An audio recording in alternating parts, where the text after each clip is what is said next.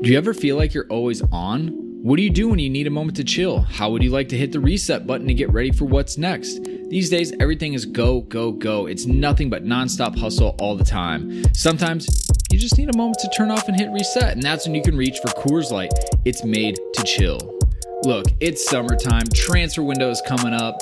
It's gonna get crazy, so if you ever just wanna, again, take a step back and relax, read the transfer rounds, read the gossip rumors, grab a Coors Light. It'll be perfect companion for all those transfer merry-go-rounds.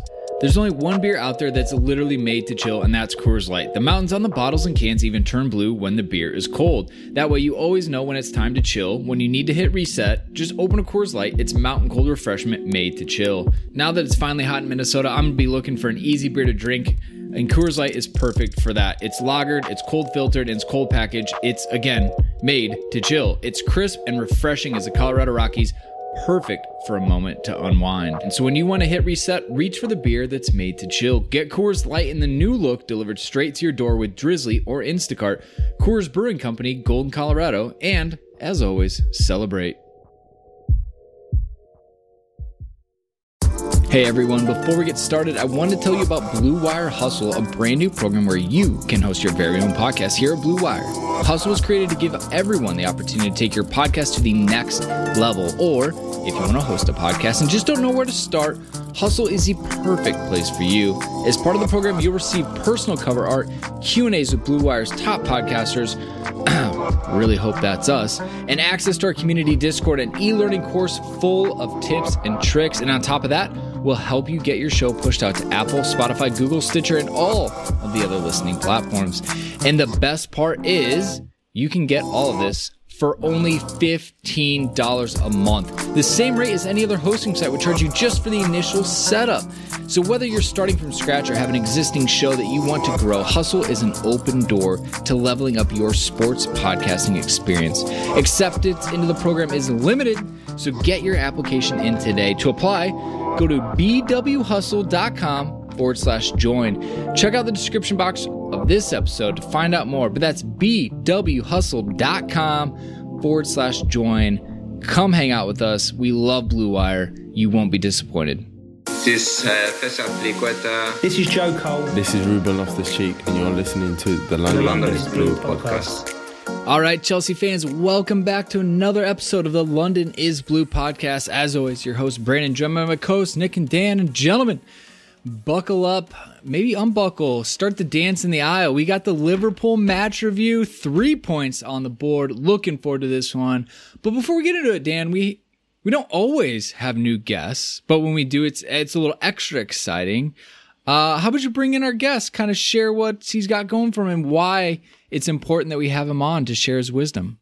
Well, I mean, look, if you've been around Wagon for a while, you'll recognize it. If you have been listening to the wonderful Frank Kirby Fight Club to get even more content about the potentially best team on the planet right now, maybe a question mark, maybe the answer, maybe it's just a period at the end. I don't know, the Chelsea women's team, but then also the recently launched and very wonderful Diaspora United pod that they've been doing as well. But yeah, Andre is joining us, and we're super excited to have you here, man.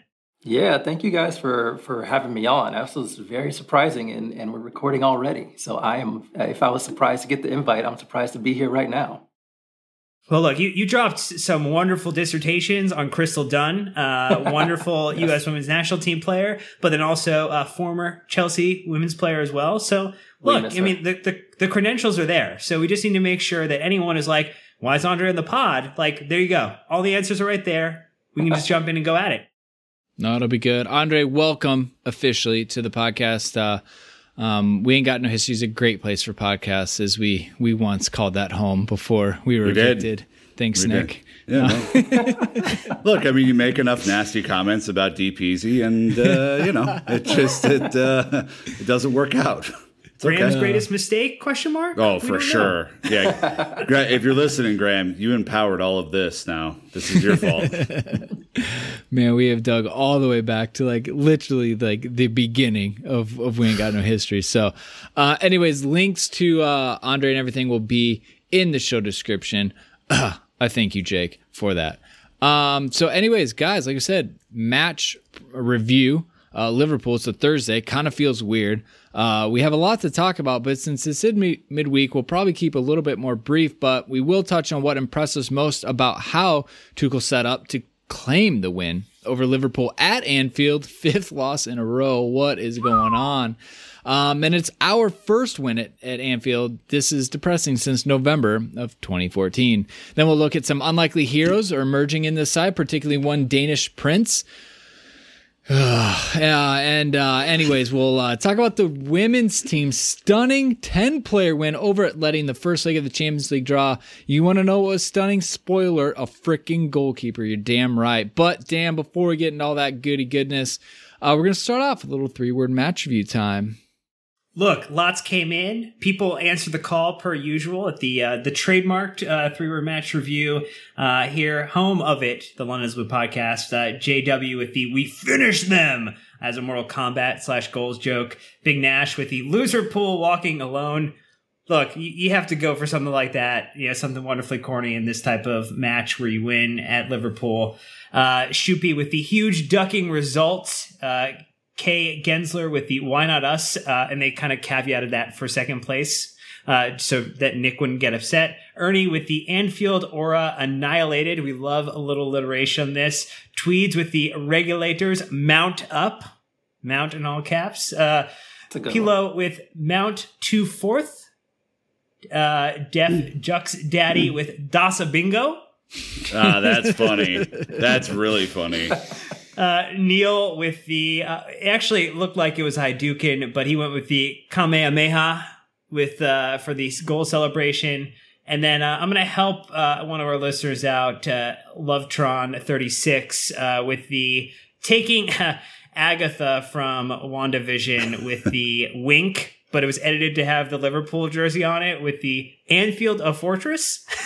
Yeah, look, this person clearly listened to my excellent meme last week on the show and has decided to try and warm their way into the top spot. I love the meme, by the way. This is a fantastic. They put the Liverpool jersey on Agatha. Top notch. Well done. It's a good edit. There's even a shadow between the collar and her neck. Like, this is well done. It's a high quality. Way more than a Liverpool jersey deserves, but well done. Well done to whoever put that together so quickly. Okay, WandaVision, another show I apparently need not fall behind society with. Jesus. Anyways, our own 3-word match reviews, which are quickly falling well short of the standards set by our listeners. Dan, your problem, your fault. So go ahead and start us off. Well, I realize I can't play in the pun space that Nick operates in. I'm leaving it. I'm done with the pun space. I'm going to go back to where I actually can perform well. Yeah, he's doing a bait and switch. He's always going to be there. Going back to pop culture. That's where I excel. It's Tuchel's Glorious Bastards. There was fight and bite in this team today that we have not seen. Jorginho, J5 bodying people? Like, come on. This was a completely different Chelsea. You have to give them the Glorious Bastards call out. That was a mistake, right? Jorginho just didn't see the guy. That was totally Okay.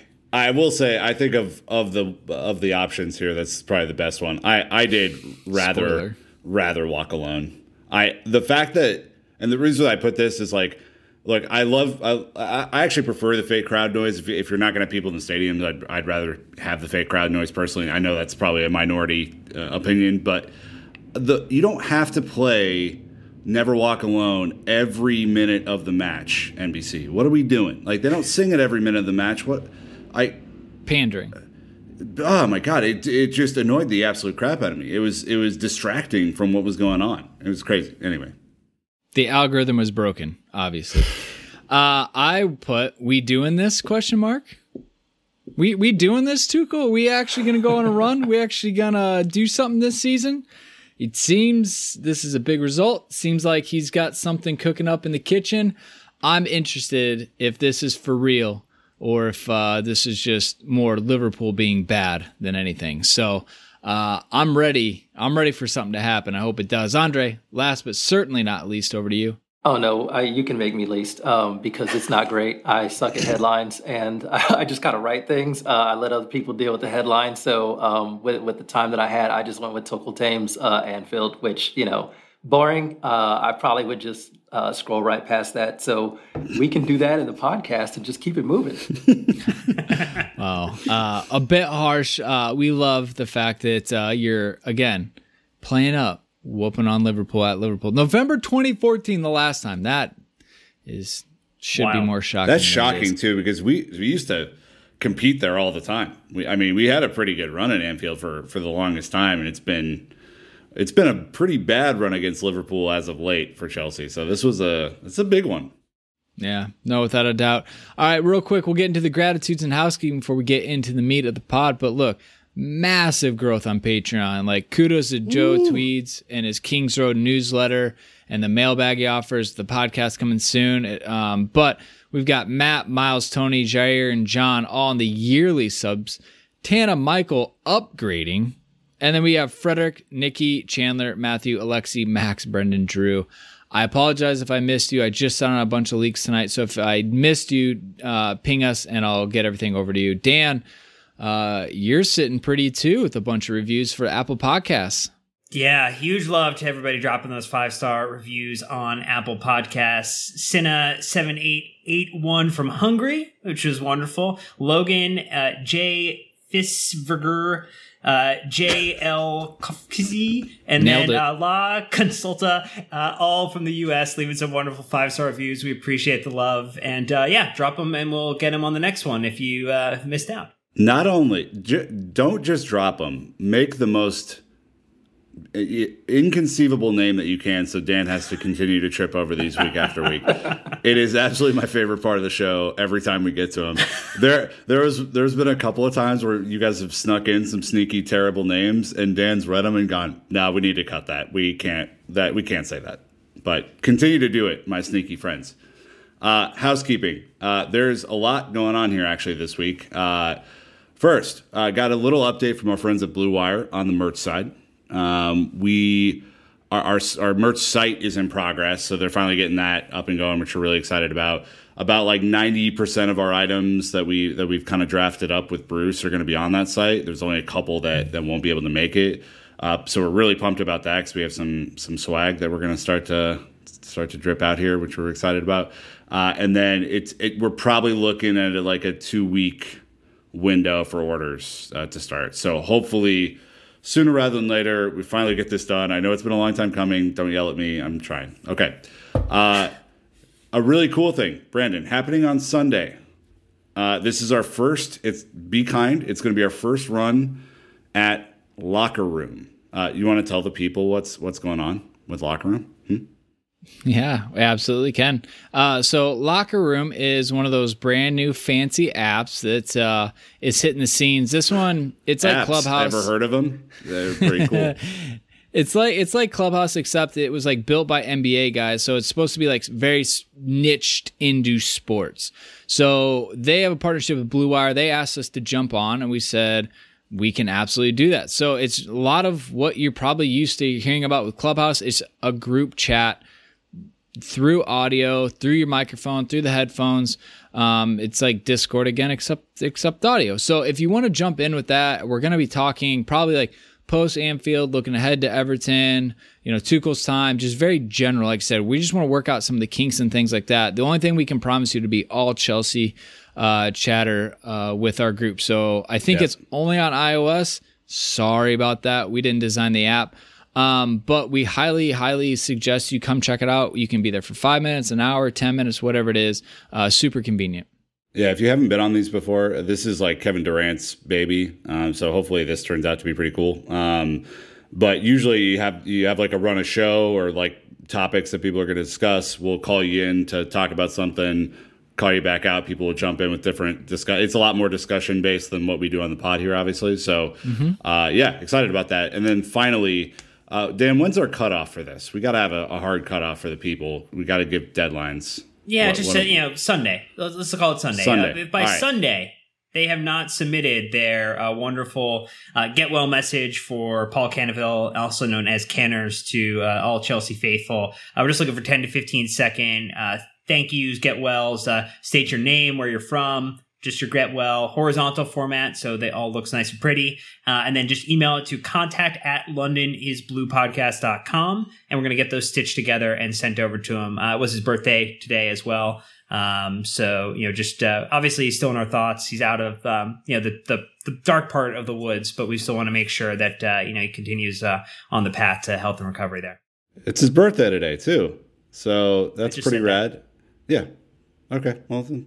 All right. You can wish him birthday again, though, if you want. Gosh. No. All right. Well, then no happy birthday for me, I suppose. Whatever. Shut down. Anyways. Rejected. Okay. Dictator Dan, ladies and gentlemen. Wow. Please get your videos in. We're excited to present this to him. Long story short, right? We gotta get Bruce to do some sort of cool edit. I'm excited. He's working on it for us. Yeah. It's gonna be sick. All right, well, here we go. It is match review time. It was Liverpool and the Premier League this past March 4th. It was a Thursday. The Fortress, formerly known as Anfield, was the host site, and the scoreline, in case you missed it, Liverpool 0, Chelsea 1. We're going to go ahead and throw it over to the Fifth Stand app. But Chelsea's official app, they let us use the audio so you can hear back what happened in case you need a little refreshing. If you haven't downloaded already, here is your request. Oh, please do. All right, over to you, Chelsea. Mason Mount delivers. He doesn't let us down. What a great finish. This is what we need to do. We'd like to play a bit more between the lines. Werner. Shooting chance for Timo Werner. Deflection took it over the bar. It was a thump toward goal by the German. Chance for him. Good to see him taking shots on though. Jorginho. Scooped over the top. Looking for Ziyech. Fabinho had misjudged it. Ziyech across for James. There to be hit by Azpilicueta. Well, that would have been one for the scrapbook. Ziyech does really well here, doesn't he? Just about keeps the ball in play and just helps into the box blind. I think if he doesn't have a touch here, Azpilicueta, he's got a chance. Jorginho looking for Werner. Will the flag stay down this time? Werner, Alisson came and didn't get there. Can Werner tap it in? Yes, he can! Get in! I think he's onside. I think Ziyech might have been offside, so he couldn't afford to touch the ball. And the pace of Werner has made the difference. Paul Tierney is the video assistant referee tonight. No goal.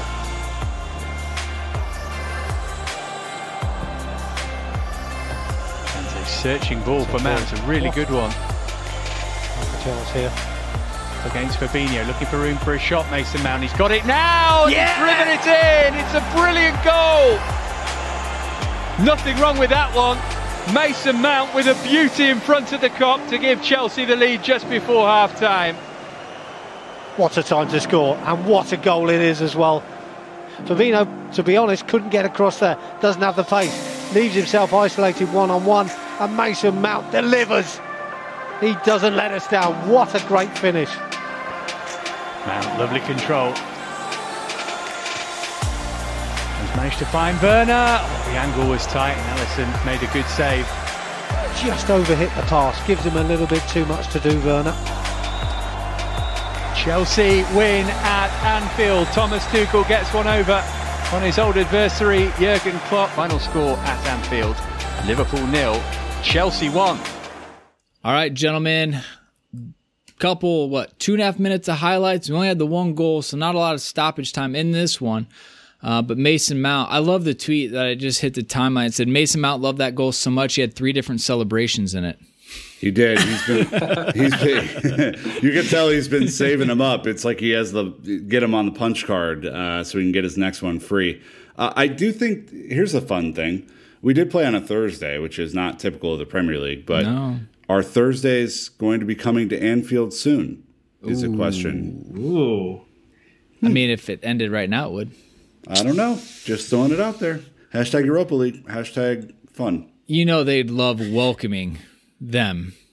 Europa League's Twitter account would be all over that. By the way, it might be the best troll account in all of football Twitter is the Europa League account. And by troll account, you mean a super serious business that trolls people. They're like Wendy's of football. Yeah. That's pretty accurate and pretty hilarious. I love when they do it. Whenever they send out their welcomes, I'm like, thank you. Manchester United, come on down. It's Honestly, like the Price is Right. Yeah. Thing. You're like, automatic retweet from me.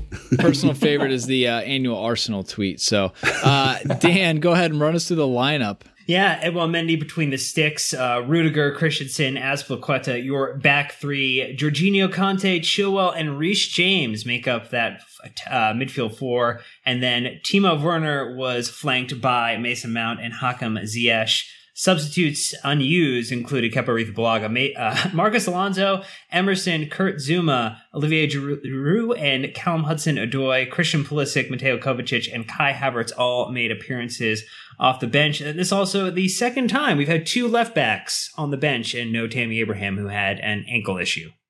So, wait, Chilwell's back? He's not back. I'm confused. Is he a starter? Or is he? Okay, well, we'll unpack that. Thank you, Tuchel, for the confusion. Speaking of birthdays, wasn't Edouard Mendy's and Rudiger's birthday this past week too? So big week for birthdays. Some of the top line stats: Chelsea with only 46% possession. We had 11 shots, 5 on target, to Liverpool's 7 shots with only 1 on target. Look, they had more touches and passes than us, but we had more tackles and clearances, actually double the clearances. 2 corners there, 5, 4 offsides for us there, 1, which just meant we're trying, and 1 was bullshit thanks to VAR, and we conceded 8 fouls there, 9. Just real quick, at Kaylee_graphics, coming in with the XG. Liverpool 0.3, Chelsea 1. Says it's kind of funny. This could be any Tuchel era XG, but this time they did it by letting Liverpool have a lot of nothing possession, which is actually what teams did to us. So it was great. It was awesome. Really, really interesting. Andre, sir, this is where I kind of give you multiple choice. You can touch on XG, stats, or lineup and just kind of give us an initial reaction. Yeah, I was actually pulled up that XG number by Michael Cayley to note it, because I thought it was really hilarious the way that he framed it, because we really did concede a lot of possession, and of course, given Liverpool's form recently, it's not a bad thing to do. They're having a hard time finishing, and with the which is kind of weird. I don't. Maybe this is just me showing my ignorance, but I didn't necessarily think that Thomas Tuchel was like some defensive master. I don't think of him as like Diego Simeone or anything like that, but he has really tightened up the defense. And I think in that XG number, you really see like Liverpool had nothing. I mean, like you said, 1 shot on target, and then you look at the XG number and you think, well, that wasn't even a good shot. So I loved it. I thought that was an impressive performance, and I do like that he's tightening up the defense before he does some other things further up the pitch, which, we can talk about later. The effectiveness of those are what we would like to see. But, I mean, to do that, I think at Anfield, I don't care how bad they're in a slump. They love to break out against us. We love to give teams a reason to kind of break out of their slumps when we have a weird game. We didn't do that this time, and it was awesome to see. I will say, how much more dangerous do we look when we don't have to dominate the ball? Yeah, I think part of the reason that today looks so good to me, Dan, is that one, it was an even flow basically back and forth. It wasn't just us living in Liverpool's half and trying to create minute spaces in their back, between their back line or whatever. 2, their back line is terrible right now, all the way across. Robertson had a bad day. Alexander-Arnold's been bad all year for the most part. And then Kabak's a joke. I mean, he's not going to make it very long in the Premier League. And then you actually, for the first time under Tuchel, had space to pass the ball in behind or over the top and unleash Timo Werner's actual best attribute, which is his speed. And if not for a couple of unlucky things, it might have, turned out to be a bigger victory. So I don't know what you think about that, Dan, but I was much more pleased with this than Manchester United. Well, it's shocking to me that Klopp continues to persist with the high line that they have after so many injuries and how depleted their defense is. It it's almost managerial malpractice on his part. I mean, look, we were the beneficiaries of it today because, N'Golo Kante was finding passing lanes, Mason Mount was finding passing lanes, Ziyech, when he was turned on, was finding passing lanes. When he turned off, he wasn't. Jorginho was finding good passing lanes. I mean, we were finding goodness all throughout this pitch. And you know what? Liverpool won the possession off. We won the game and got the 3 points. So this was just a great result.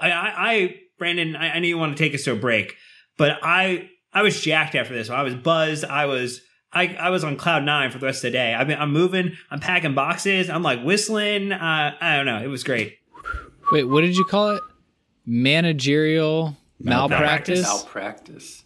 I love that. Trademarked, copyrighted. Dan Dormer owns that one. All right. Be on Twitter tomorrow. If I see managerial malpractice anywhere, I'm coming after you tomorrow. Oh my God! All right, I do like that. A lawyer in Liverpool serves Jurgen Klopp papers and and tries to take it there. Let's see the choice. We're still in a pandemic. Why not? Let's make it. We gotta get one of those prank shows to do it for us. That's the thing. I'm sure you could pay someone on Fiverr. I'm sure. So, anyways, let us go ahead and take the break. When we're back, like I said, we're going to talk about Timo. We're going to be talking about how bad Liverpool's XG is, which is hilarious. Mason Mount. N'Golo Kante, and so much more. So thank you to the sponsors for financially supporting the show. We'll be right back. All right, so it would have been a more comfortable 90 minutes had Timo's shadow not been ruled offside, but Chelsea never really let Liverpool into this match. So, panel in front of me, what impressed you the most about how Tuchel's side nullified last year's Premier League champions and the previous year before that's Champions League champions? Look, Andre, I'm going to throw you another XG. And this one's from @XG Philosophy. I feel like XG Philosophy and Kaylee Graphics just like going head to head. Yeah. Battling for market share. They're walking the 10 paces and then turning back around and focused. Without a doubt, because @XG Philosophy said tonight was Liverpool's third lowest XG total in the Premier League under Jurgen Klopp. And again, it was 0.32. That is a rough night out for the team. Jurgen didn't have much to say really after the match. I listened to his post-match comments.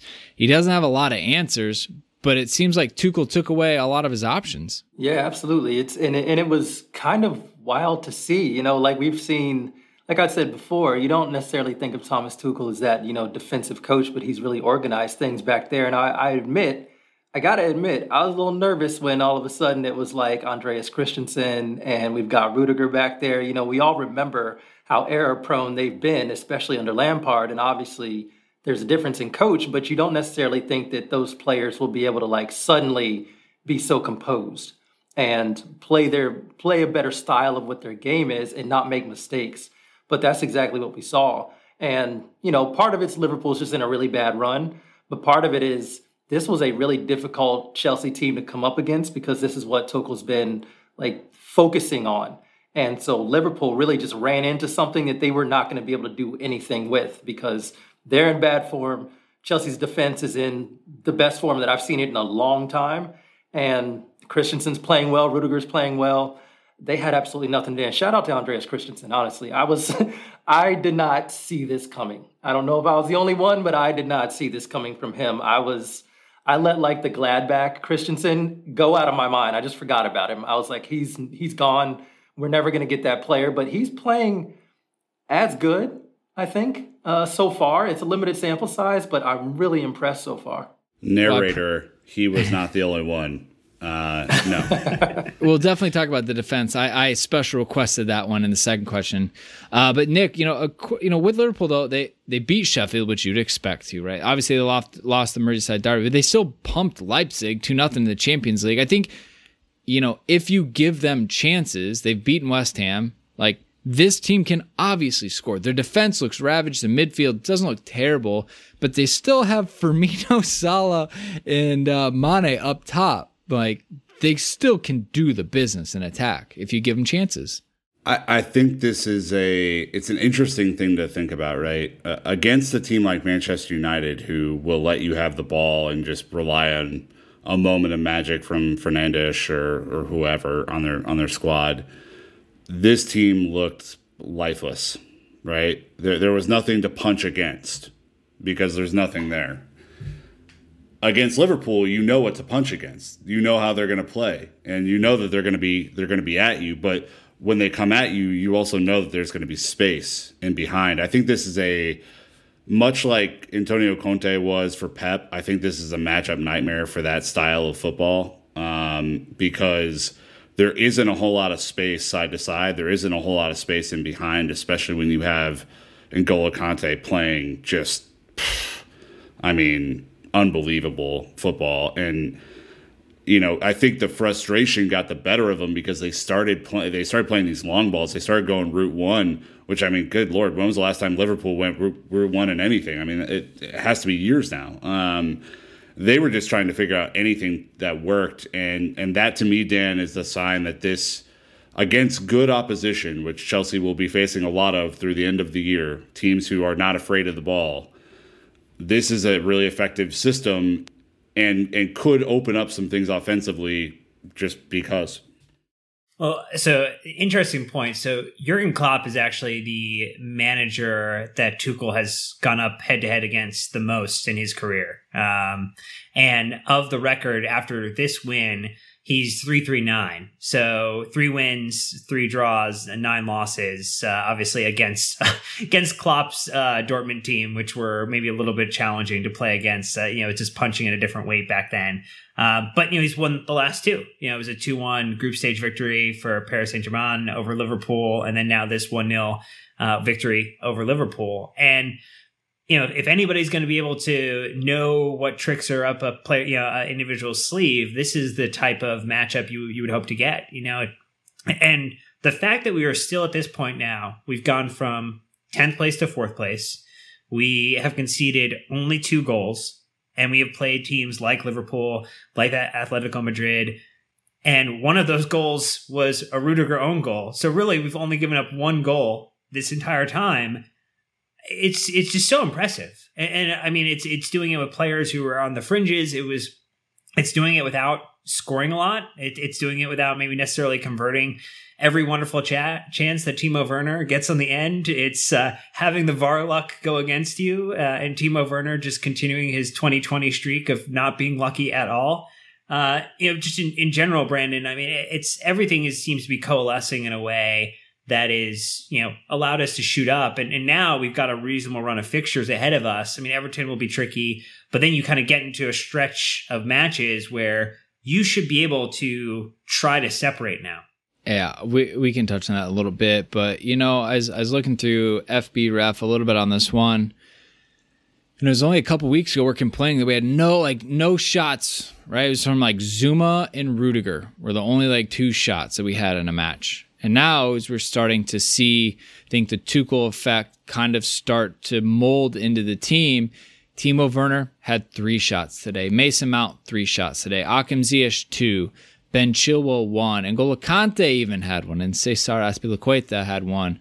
We're seeing a higher volume of shots, and we're seeing more from our attacking players, which again, are just signs that we're moving in the right direction. It was probably slower than a lot of us wanted, but what football fan isn't impatient? We want results now. We want everything at once. But Tuchel has brought stability to the team. And a huge part of, at least going forward, recently has been Mason Mount. All right, Statman Dave ran down his numbers by in this match against Liverpool. 84% pass accuracy, 19 final third passes, 7 ball recoveries, 5 passes into the box, 3 chances created, 3 shots, 1 on target, 1 big chance created, 1 interception, 1 tackle, and a goal. He's just always motoring around up in that space, kind of involved in a lot of different things, and you could say he's not playing in a typical position for him. He's left winger today, or left number 10 of the 2-10 system, however you want to do it. But he, again, is just really cementing himself in there. Nick is kind of the man that a lot of things revolve around for in the attacking third. It's almost as if, and hear me out here. It's almost as if he's a good footballer. I know. Did you hear the commentators kind of go on and on about it? And if he were German and this and I actually think today it's not as if commentators are like overly negative towards Mason Mount. I don't think that's the case. It's almost as if today was like his coming out party in a lot of ways to people. He's arrived on the big stage. Who just realized his quality. I mean, I put out a Twitter poll earlier today and asked, and basically just said, ask yourself this question: where would Chelsea be in the table without Mason Mount? Results incoming. Top 4, 4.7%. 5 through 7, 34, 35%. 8th through 10th in the table, 60.6%. These are people on Twitter. That's a massive amount of respect, and he deserves it. I mean, first of all, Dan, his shot was incredible. We've been waiting for him to put that away for some time. He's not had the best finishing year by his own standards, I would say, but like that's a clear indication that he's been working on it. And then second, the runs that he made today were different than they have been in the past because there was room to make those runs. And when he got the ball, my confidence with him on the ball or in the box is just different than any other player on our squad right now. He's the one guy I think can make things happen. Yeah, a moment of magic today, right? I think the whole team's heads went down a little bit after the Werner goal was chalked off sides. Definitely took us some time to mount back into this match, but Mason was there to do it, right? He was able to find that moment to bring the ball down and to pull off a really great shot. I mean, watching it back, I always love the goal cam version of it too, where you get to see the dive from Alisson. You're like, yeah, you were never getting that, man. That was never ever in the realm of you picking off that one and denying him. And look, I will just let people know now, you come at the pod account and you're tweeting, anti-Mason Mount propaganda, I'm just going to retweet it and let the timeline have at you, man. I'm not defending anybody anymore. I've held the receipts for far too long. They're going to go out there. They're going to go out there, Andre, because I just can't be bothered anymore. The Mason Mount hate goes too far because I don't know what they want. Like, oh, the open field assist, and missing out on that. Okay, but how many times has he actually helped to win us a match? Like today, it's the difference between 1 point and 3 points. Yeah, that's one of the weird things that happens to me about young players. That's just so strange is that people don't realize that they're not their final form, or they don't realize what could they actually end up turning into, or what could they do. And it's always been the case with Mason Mount. You could see, and yes, of course, when he's, Lampard is picking him a lot and you realize, yes, he's a good presser and he takes a lot of shots. He's got a hell of a shot on him, but sometimes you think maybe he could make a better pass. Okay, but you have this really young talent who has these really two incredible skills that are pretty rare. And so the thing to do is kind of hope that these things come good and hope that he adds more to his game, hope that he's able to utilize those skills in a more productive way for the team. And he's done that. And I think that Tuchel's really been important in figuring that out too. He knows what kind of people kind of made the joke oh, Mason Mount's going to go to the bench because, Lampard isn't there to start him all the time. Nah, Tuchel knows what he's doing. He saw that kid and he saw his pressing skills. He saw his ability in the final third and he was like, nah, we're going to put you in positions where you can do stuff just like what he did today. And like Dan said, that shot is amazing. He hasn't had great finishing luck, but we've seen him shoot like that before. We know he can fit. And honestly, I want to see those. Test a goalkeeper from those angles. Test the goalkeeper from that far away. It opens things up. So I'm I love the kid. I think he's great. I always kind of wanted to hang back and just see what he turned into. He's still only 22. That's kind of absurd. And he just turned 22 in January. That's absurd for him to be doing what he's doing. And he still has a lot more that he can do and progress in. But, I mean, good Lord, you see, his game today, Brandon just read out the stats of what he did against Liverpool. Unbelievable. I mean, an unbelievable player and perfect for a German mastermind coach to use, right? You want a kid who can press. You want a kid who has those kind of skills in the final third. I mean, I can't think of too many better players that they would really want playing in one of those positions in a system like what Tuchel has. My favorite tweet about it was a friend of the pod, Gary Hayes, with the Mason Mount is Tuchel's son. Any manager basically is going to adopt the kid. I was going to say the adoption papers have been signed. Check. Another person. So we Mount is definitely going to be like a lineup staple, I think. There's still a lot of moving parts and some things, and I'll probably get into this more in the next section, but N'Golo Kanté sliding in for Kova. So you've got Kovacic and Jorginho who have been the favored pair, but now N'Golo Kanté is starting to get some more minutes, and he shows he can be very comfortable in this system. N'Golo Kanté had a very simple remit, I expect, today. Go fuck shit up. Mess it up for Liverpool, and then give it to someone else to let them handle it. Also, drop dimes. That was probably a surprise for everyone on the Chelsea bench when they saw that as well. But N'Golo Kanté having himself a fantastic day out. Statman Dave again breaking it down. He had 11 ball recoveries, which was first of anyone on the pitch. He had 4 tackles that he won, which is second. 2 interceptions was second. And he had an assist, which was first. A vintage performance, a very vintage and rare version of this French wine that we get to drink up, which is N'Golo Kanté. I think, again, this kind of plays into the system, but not completely, Dan. But N'Golo Kanté sure still has a lot to offer this team. Yes. All right, nailed it. Anyways. I look, sometimes you get a perfect take, and that was it. Yes, N'Golo Kanté was amazing in this game. Absorbed a ton of pressure. It made it really difficult for any of the attackers to find goodness. I mean, it felt like there was 2 of them out there again today. It felt like he done the body split, and they were just.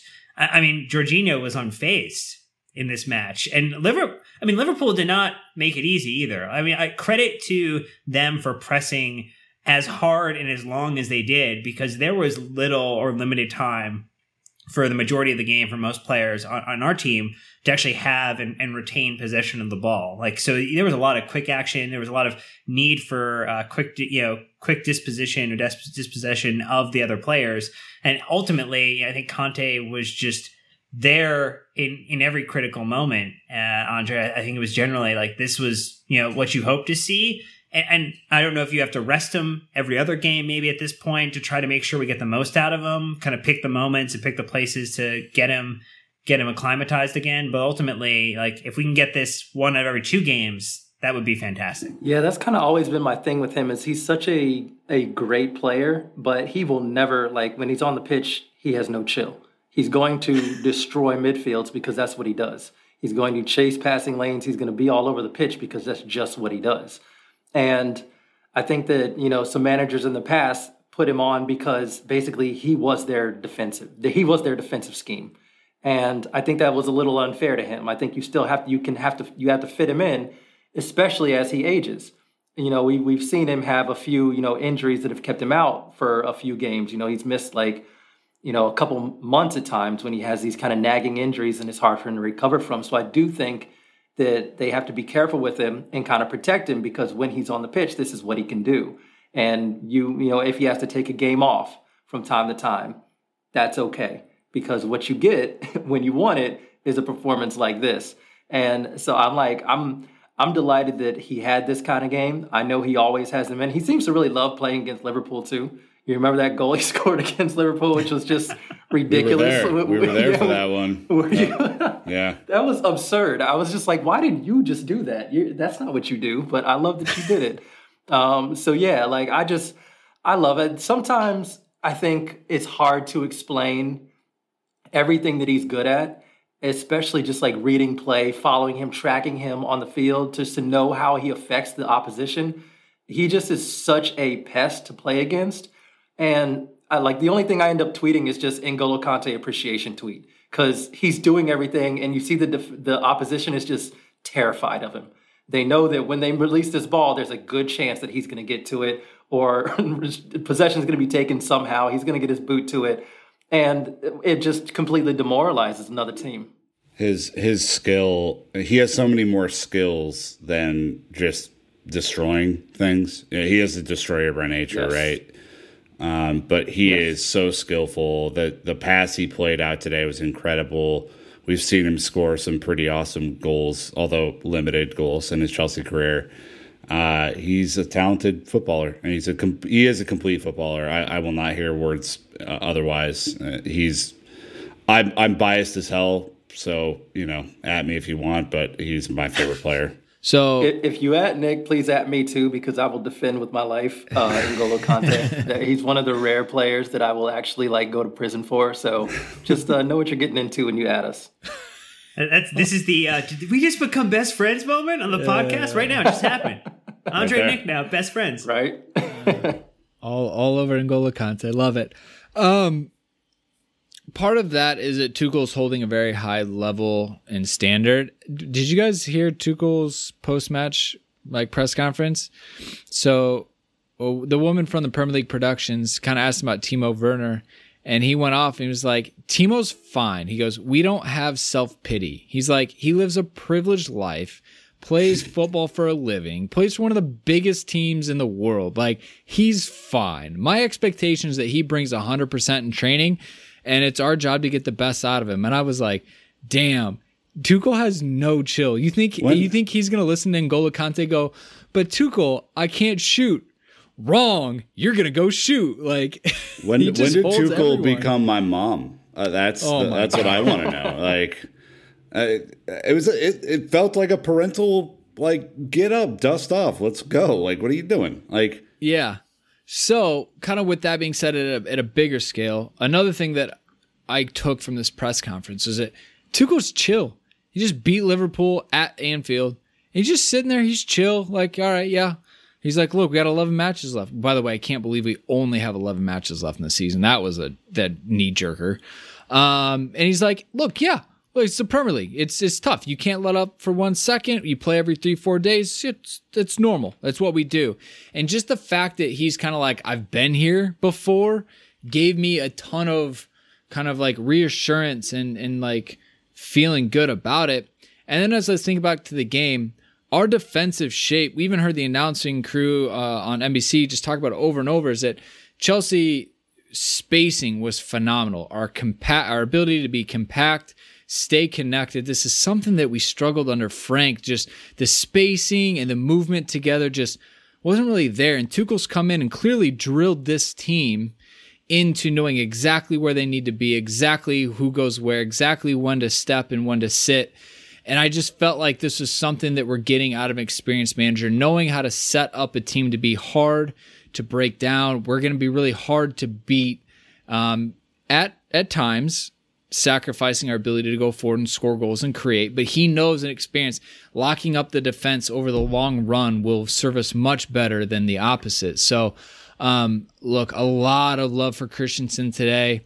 Hard not to. I can appreciate that. Not always been his biggest fan, but when you play like that, again, he's not asking to do a lot, but the amount that he's been able to do with his head on a swivel, Andre, for me, the best thing I've seen out of Andreas Christensen in this run while Thiago Silva's been out is his positioning. He's not vocal. He's not a tough tackler, but typically he's an extremely smart footballer that knows where he needs to be wherever Rudiger and Aspie are on either side of him. And we saw it today. He dropped in deep, cut out some crosses, stepped up when he had to try to cut out some passes. And again, credit where credit's due, even if it is difficult for me to say that. I saw the hesitation in your face and the pain that caused. So I understand, and it's okay. It's okay. We're gonna get through it together. But yeah, I mean, it's an interesting one with him, and I think that you mentioning his center back partners. You mentioned the organization of the defense, and sometimes we are sacrificing creating opportunities up the pitch to make sure that we're defensively sound. I think when you make Andreas Christensen's job easy, he's really up to the challenge because he then gets to sit back, read play, and react. And he's really good. Like you said, he's smart. He knows what's going to develop and where he needs to be to get in the way. It's when he has to be physical. And it's when, players dribble at him, come at him, when he's having to change position and chase somebody or recover or do something like that he really doesn't, he struggles a bit. Even sometimes on corners, you see him get muscled out, and that's unfortunate to see. But, when his position is more clearly defined and he's able to kind of sit there and survey and get engaged when he knows he's got a really good chance of winning the ball, then he's really good at it. I think you put in the rundown here, his percentage of duels won, against Manchester United, he was 100%. Against Liverpool, 75%. And it's really because he's able to choose his spots and get involved when he knows he's going to be able to make a difference. And it's like you said, credit where credit's due. I said earlier, I didn't see this version of Christensen coming back or in a Chelsea shirt at all, but we're kind of seeing it. Like I said, small sample size, but we saw it today and against Liverpool. That's kind of a good time to show it. There was the block he had on when Mane was through and Mendy had to come up that I think was the perfect example of just where he knows how to read the game. And the point that actually the quote, the tweet came from Naz, but that he also clocked the highest top speed in both matches against the United side and the Liverpool side. Also very shocking, because I think of the perception, you don't think of Andreas Christensen as a fast player. On that run versus Mane, he found some burners somewhere. I don't know if he hit the NOS button. He was watching Fast and the Furious or something. He's like, I can do that with my feet. And just pulled out a really, really, really sharp save and clearance to get Edouard out of trouble. So, I think it was great. I was really excited to see this for him. And he's made to do this in a central position in back three. The real question, I think, Nick, is going to be if Tuchel next season goes to a back four, what does that mean for Christensen? Because I think right now he's playing himself into a contract extension very easily. I mean, Dan, as you know, Chelsea's a family, Sorry, I had to go deep for that one. It's the wildest this season with different players in and out of favor. It's been so wild. I mean, he was last on the center back depth chart for most of the year. You remember back to the first Liverpool game, got sent off in the first half because he couldn't deal with Mane. Look, he's not a great one-on-one defender. That's never been his game. Like, even under Conte back in 16, 17, 18, like this was not his purview, the one-on-one defending. But in a more of a zone defense, if you're a basketball fan, he's great because he occupies space well and he's able to read the game pretty well, and he has complementary pieces around him with different skill sets that do a really good job. And he's to think that he was potentially going to be sold this summer, and that everyone was worried about like another De Bruyne or Salah situation. Like, are we letting a young promising person go? But does he really fit here? Like, what's the deal? And now it's like, the next question on our running list, Brandon. Like, it's a crazy thing to think about. No, I'm not even going to go to that yet. Christensen, he's a month out from turning 25. He's kind of like got that John McCullough effect where you're like, wait, you're still only 27? You've been around forever. But he has been around forever. He's been around since, he was super young. And today is a day where you can see we didn't need him aerially, really. We didn't need him to be physical. Holy shit, was he so good on the ball. The amount of passes that people put him in situations where he's in the middle of the field at the top of our box and he has two defenders running at him and he just has to split the Red Sea a little bit and then play a pass. And I'm sitting here going, why the fuck are we playing out of the back like this? But it drives me crazy, dude. With anyone else, we probably gift Liverpool 3 goals. The amount of times he bailed us out in tight spaces, I was so impressed. That played into his strengths today. Today was like we put Christensen in his strengths. Liverpool play into his strengths. He didn't have a big, annoying forward to deal with. He didn't have to worry about the pace today because we were sitting in tighter. We didn't put him one-on-one with Mane, and it just worked so much better. To Nick's earlier lead-in, the knock-on effect, potentially, what does this have to do with Silva? Mike Heinonen, which I love your last name, I probably butchered it and I'm sorry, said, does Silva get a spot back in the back line once he's back from injury? Of course he does. Yeah? You think of course so? he does, right? Like, tell me I'm crazy, Andre. I don't think you're crazy. I think the one thing that could be a deciding factor. Yeah, I think the one thing that could be the deciding factor, though, is what you were just talking about, how he can handle receiving those passes and passing out of the back. Silva's all right, but when he's like under that kind of pressure, I don't think he has the athleticism to do all that anymore. And that's a little bit like, I think you have to give the edge in that one area to Christensen, especially seeing him, do it, especially against a team like Liverpool. But I'm kind of with you. I think it would be a little bit much once Silva is one. I think they can take their time with Silva. I think the way Christensen is playing, you don't need him to rush back. But I do think that once he's 100% and ready to get back in the back line, he should be there. Dan, what if Christensen replaced Rudiger and Silva slotted back in? I don't think it's going to happen. I think that Tuchel really loves Rudiger, and I just don't see it happening. I also don't see him playing over Aspi on the right either. I think Christensen is, if you were designing someone to play in the center of that, and it was like the allegory of the cave, right? Like if you had to draw it up yourself, like who is this perfect center back that you could create for a middle three? He would probably be very close to what you're designing, in the darkness. And look, I think Silva probably ends up going back in ahead, but I think it's close. I think it is now a legitimate question for Tuchel to have to answer. But you also think about the fact we will have plenty of games left to play this season. We are in the Champions League still and in the driver's seat. Why not us, Nick? We are in the FA Cup. We have 11 basically finals. I think I view them as 11 finals in the Premier League right now because every one of those games is a must win. That'd be exhausting.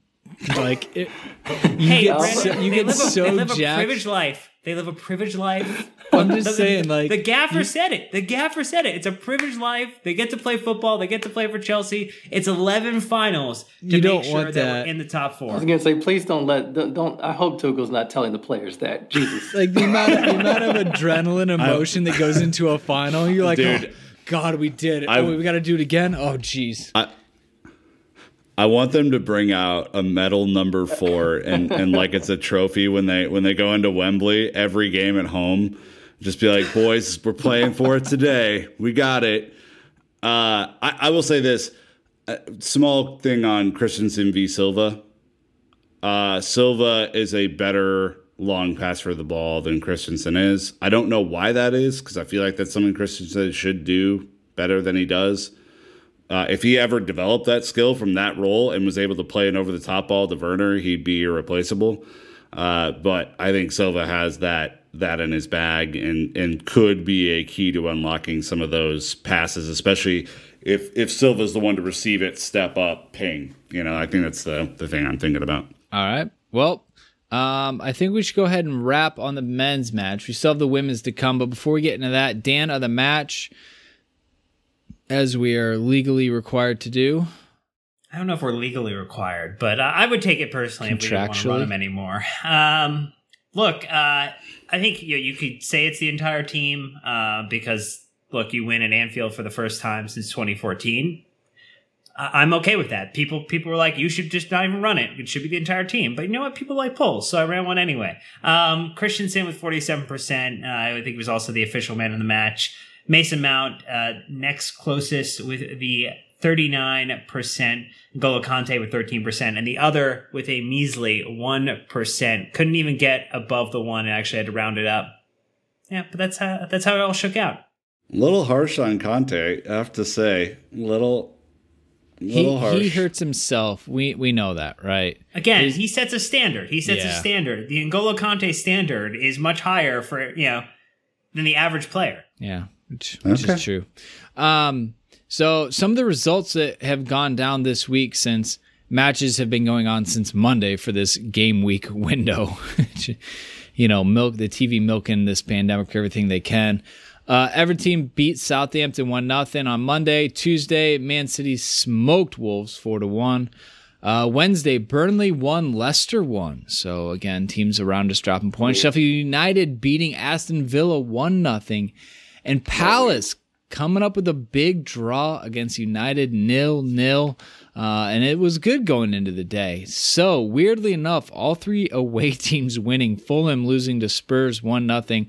West Brom losing to Everton 1-0. Then obviously Liverpool losing to us 1-0. So, what that means is Man City are still going to win the title on 65 points, first place. Man United, though, second place. They are now, after being in great form, have only won one of their last 5 matches, drawing the other 4. So they have hit a rough patch. Leicester City being on great form in third. They're down to they're at 50 points, having only won 2 of their last 5. Chelsea on the form table are actually pretty much tied for, no, we're second behind Man City, undefeated in their last 5, winning 3 of the last 5 with a couple of draws, in fourth on 47 points. So for now, just 4 points between us and Man United, but they do have a plus 21 goal difference to our plus 17, something to think about. Everton... In 12 more matches, though, we may have a better goal differential than them. So if we keep winning these 1-0s, we're going to be in like Flint. Very true. That would also be a absolute grind to the end of the season. Everton 5th with a game at hand on 46 points. West Ham in 6th and the game at hand on 45 points. Liverpool in 7th. Tottenham 8th. Arsenal 10th. And then the relegation fund. Sheffield United still in 20th, but they won one of their last 5, so they're up to 14 points. West Brom 19th place on 17 points. And Fulham, 18th place on 23 points. Newcastle are in 26th, so are Brighton on 26th. So it's that black hole could suck a couple more teams down. We might see what happens Fulham. There. So there's a little bit going on. So anyways. They got screwed. They got screwed yesterday too. VAR did them dirty. By the way, VAR, just a quick note. What are you doing? Don't tell N'Golo Kante's handball that. No, but what are you doing in both cases? It's crazy. It is absolutely crazy. Just get it right all the time. Just ruining the game. Stop being wrong and equalizing through your wrongness. Okay, I think we could leave it there. I think that's pretty short and sweet. As promised, before we wrap this up, we have the Chelsea women's match. In case you're oblivious, Chelsea women played Atletico Madrid as well in the Champions League. This is the first leg. Andre, I'm told just to hand it over to you at this point. Give us the synopsis, the scoreline, the drama. What the hell happened? This was wild if you somehow missed it. Yeah, so my whole thing has been telling people, like, please watch this team. As many chances as you can get. This team is rare. This team is incredible. Emma Hayes is a fantastic manager. She's a fantastic coach. Honestly, this team should, and I'll get to the game in a second, but this team shouldn't, it's full of talent, but it shouldn't be as fluid as it is because you have a whole lot of players who basically play the same position.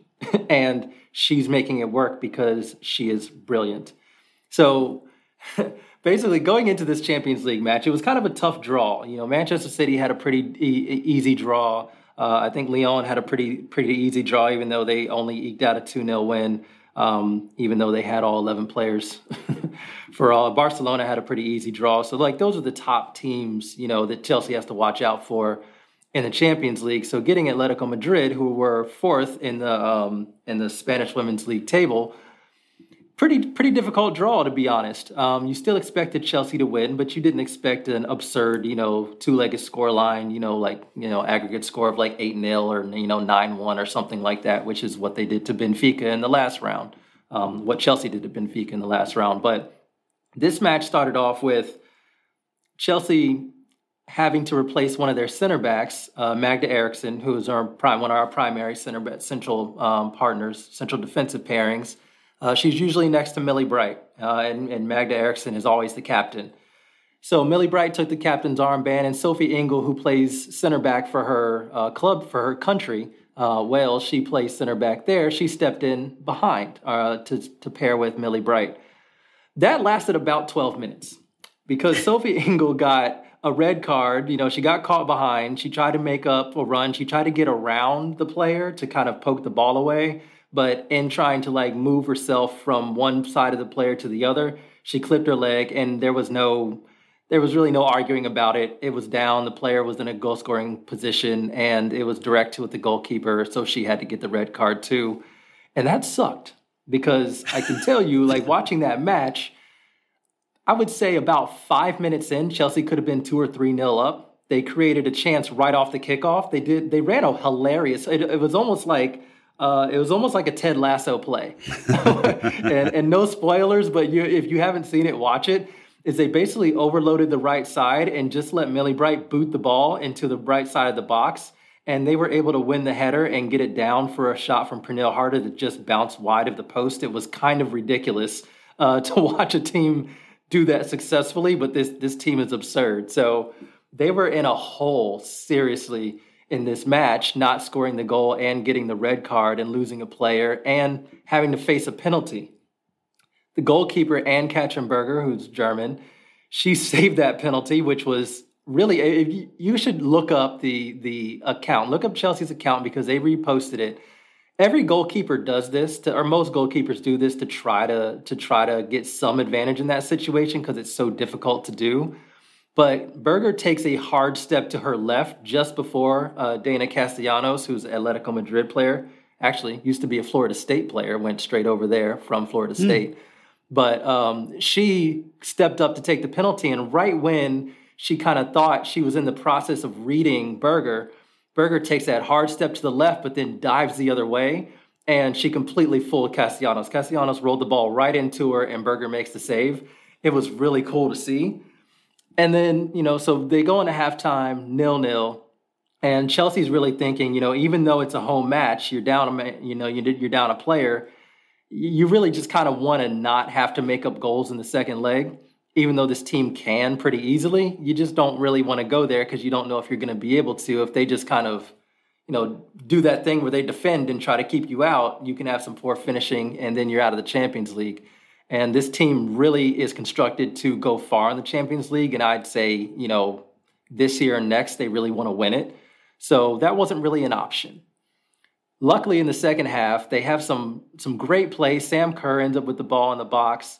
She gets taken out by an Atletico Madrid defender, and we get a penalty, which was great. And, of course, Maren Mjelde the goalkeeper guesses right, but she hit it so hard that there was no saving it. I mean, it was basically Ashley Cole-esque. I mean, it was right in the side netting. Yeah, she crushed it. It was a great penalty, and I'm like, maybe Castellanos needs to take a little bit of a note about that. Even if even if the keeper goes the right way, you can still score, and should. But Maren Mjelde got that goal. And then 6 minutes later, Fran Kirby, she actually scores the goal from the second, from the move that happened after the most impressive move of the match. That probably sounded weird, but I'll explain. Fran Kirby has been in ridiculous form, and I can talk about Fran Kirby for a half hour, but I will spare that. I have a podcast that you guys can listen to if you want to hear me talk about Fran Kirby for a half hour. But basically, she had this crazy run where she got the ball wide right, like in midfield, around the center circle, and she kind of just moves the ball in and out of defenders.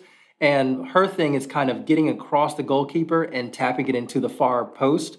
And she did something like that. She kind of weaved her way all the way through midfield. It was a hell of a run. You should really look at that too. I think the Chelsea account posted both of these moves from her, because the whole sequence was amazing.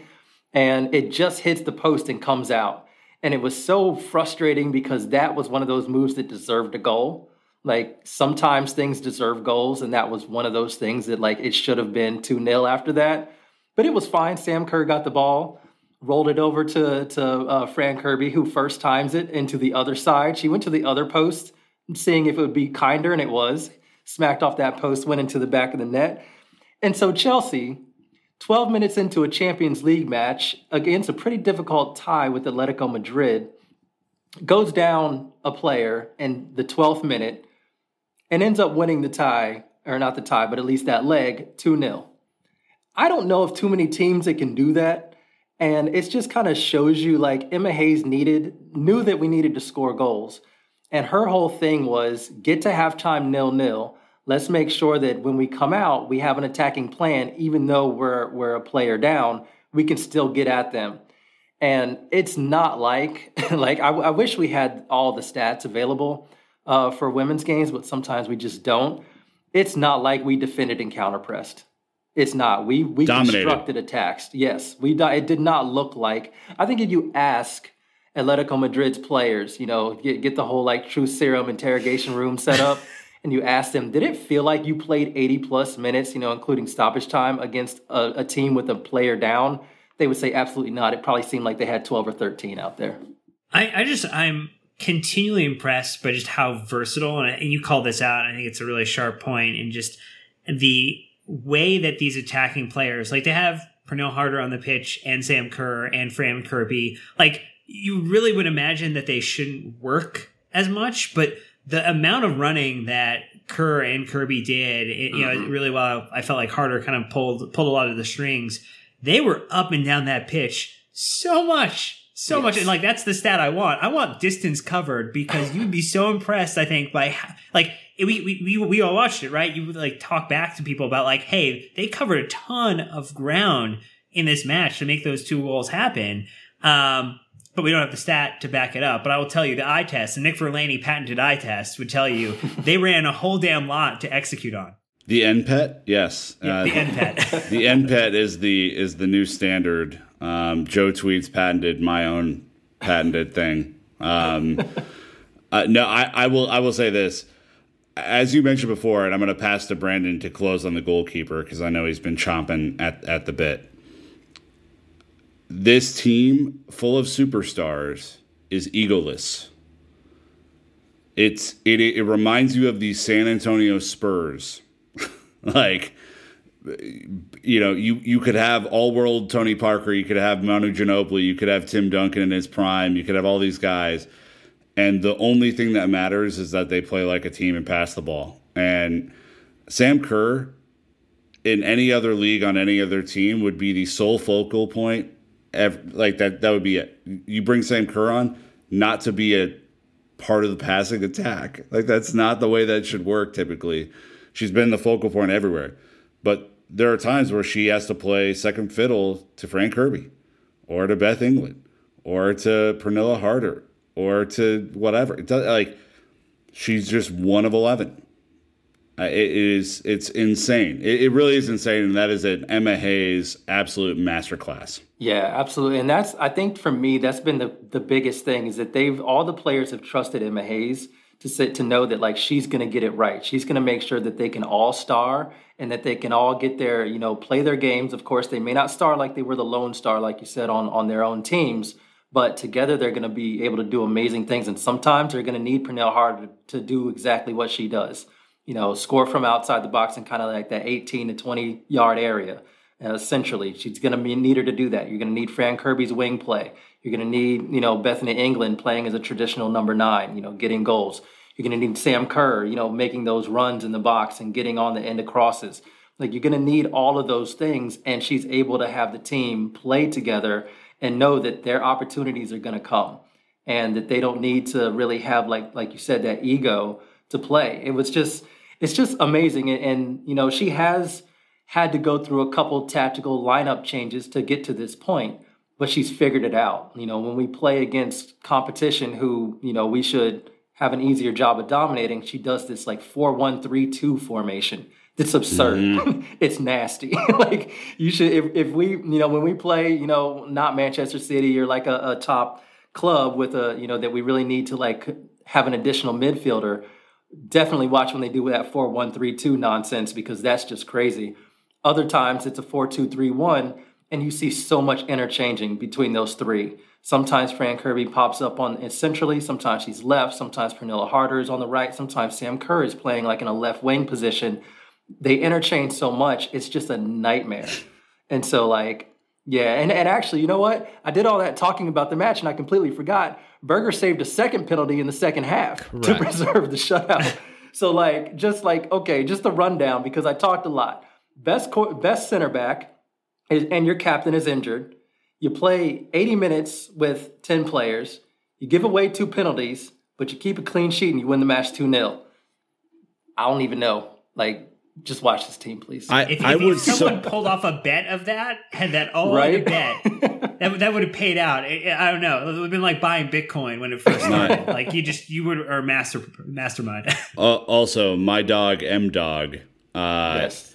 There was a quote that basically like halfway through the first half when things were like kind of weird, obviously being down in a person, Emma Hayes looked at her. And all she did was point to her head, and she's like, yeah, I think we're going to be okay. I think we're going to be fine. Like, turns out there are leaders all over the pitch. One of those leaders, Brandon, to allow you, a goalkeepers union card-carrying member, a chance to wax poetic about another. Thoughts and feelings on the 2 penalty save, absolute incredible performance by AKB, the Notorious. Yeah, well, look. Chelsea women just signed a new goalkeeper as well, Zecira Musovic, considered one of the best up-and-coming Swedish national team goalkeepers.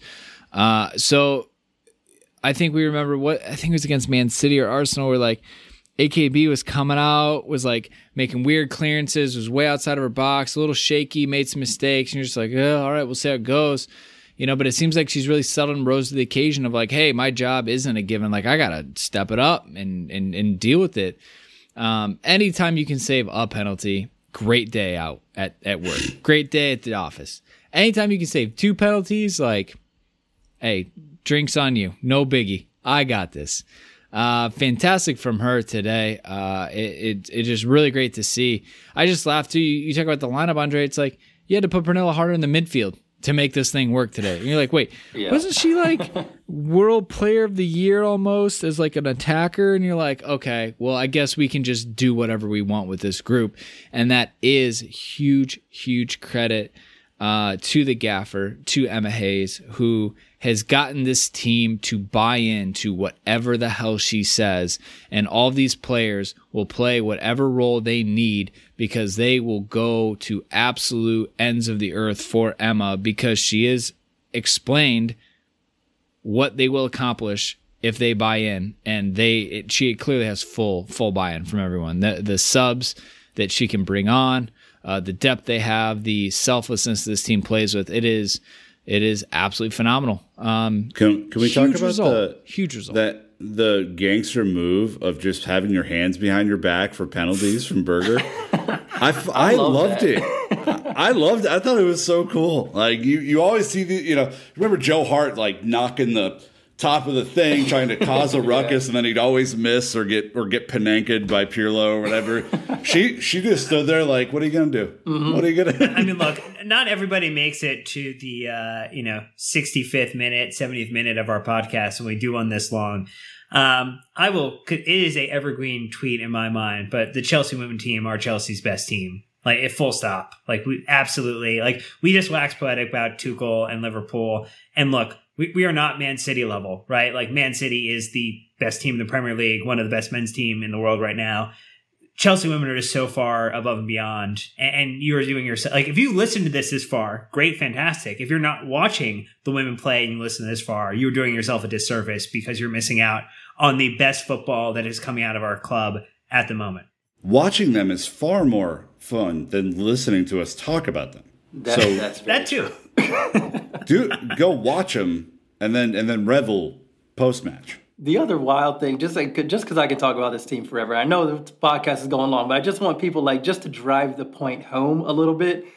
The players that Chelsea took off the bench in this match to come in, like these are the top players, probably top 20 players in the world. I mean, these players are ridiculous. And like you said, depending on some of them are a bit too young to be in the top 20, but still, these are very talented players. But you look like Niamh Charles. She's an absurd talent. She's so young, but she's absurd. Look up Niamh Charles in Manchester City. She scored a ridiculous goal versus Manchester City in a cup match this season. I think it was just last month. Guro Reiten, who was her first season with Chelsea was last season, and she hit I think 8 assists. I mean, her left foot is absurd. She can drop it into a Dixie cup from 80 yards out. She is an absurd talent. And Erin Cuthbert is she's all over the place. She's a machine. There is no one of our faves. Yeah, like people always ask me for male comps, and I'm like, nah, that's not really the way to look at women's players, because some of these players do so many more things than male players can do. And Erin Cuthbert is one of those players. She can be a right winger. She can be a box-to-box midfielder. She can be sometimes even a defensive midfielder. She is an absurd player and has some amazing goals too when she shoots. Like, this team is great. Like, again, I reiterate, and obviously I am biased because I have a Chelsea women's podcast, but please watch the team. Well, look, you don't have to complain about being biased here. We have a very strong, thriving Chelsea women thread in our Discord. Damn, they are on fire during these matches. It is absolutely great. They share some hilarious content. So, look, if you need some place to go, Andre's got the podcast. We've got the Discord. Chelsea women coverage is out there. All right. There's no excuse not to be up to date on this team. Kudos to the club who promote the hell out of them. At Chelsea FCW are their social media handles. And the at Chelsea FC handle promotes it too. But we're not kidding. All right. This team is damn good. They are so legit. Go, if you haven't had the opportunity, treat yourself. Treat yourself some highlights. You will not be disappointed. But hey, Andre, that's going to wrap us up, man. Thank you so much for joining us on your inaugural appearance on the London is Blue podcast. We appreciate that. Again, he does his own podcast. He's on We Ain't Got No History, right? But it's the Diaspora United pod. He's got the Fran Kirby FC pod. He's busy. Go check him out. Links in the description, sir. Thank you. Thank you so much for the time this evening. Yeah, thank you guys for having me. This was really fun. Hey, guess what? I think we're probably going to do it again. We enjoyed it. Nick and Dan, gentlemen, thank you as well as always. Listeners, you're the best part about this. Let us not sit and wait until a boring Monday match against Everton. Let us rejoice in this win over the weekend. Social media is the best way to get a hold of us, or through our Discord server on Patreon. But hey, that's going to wrap us up. Until next time, Chelsea fans, you know what to do. Keep the blue flag flying high.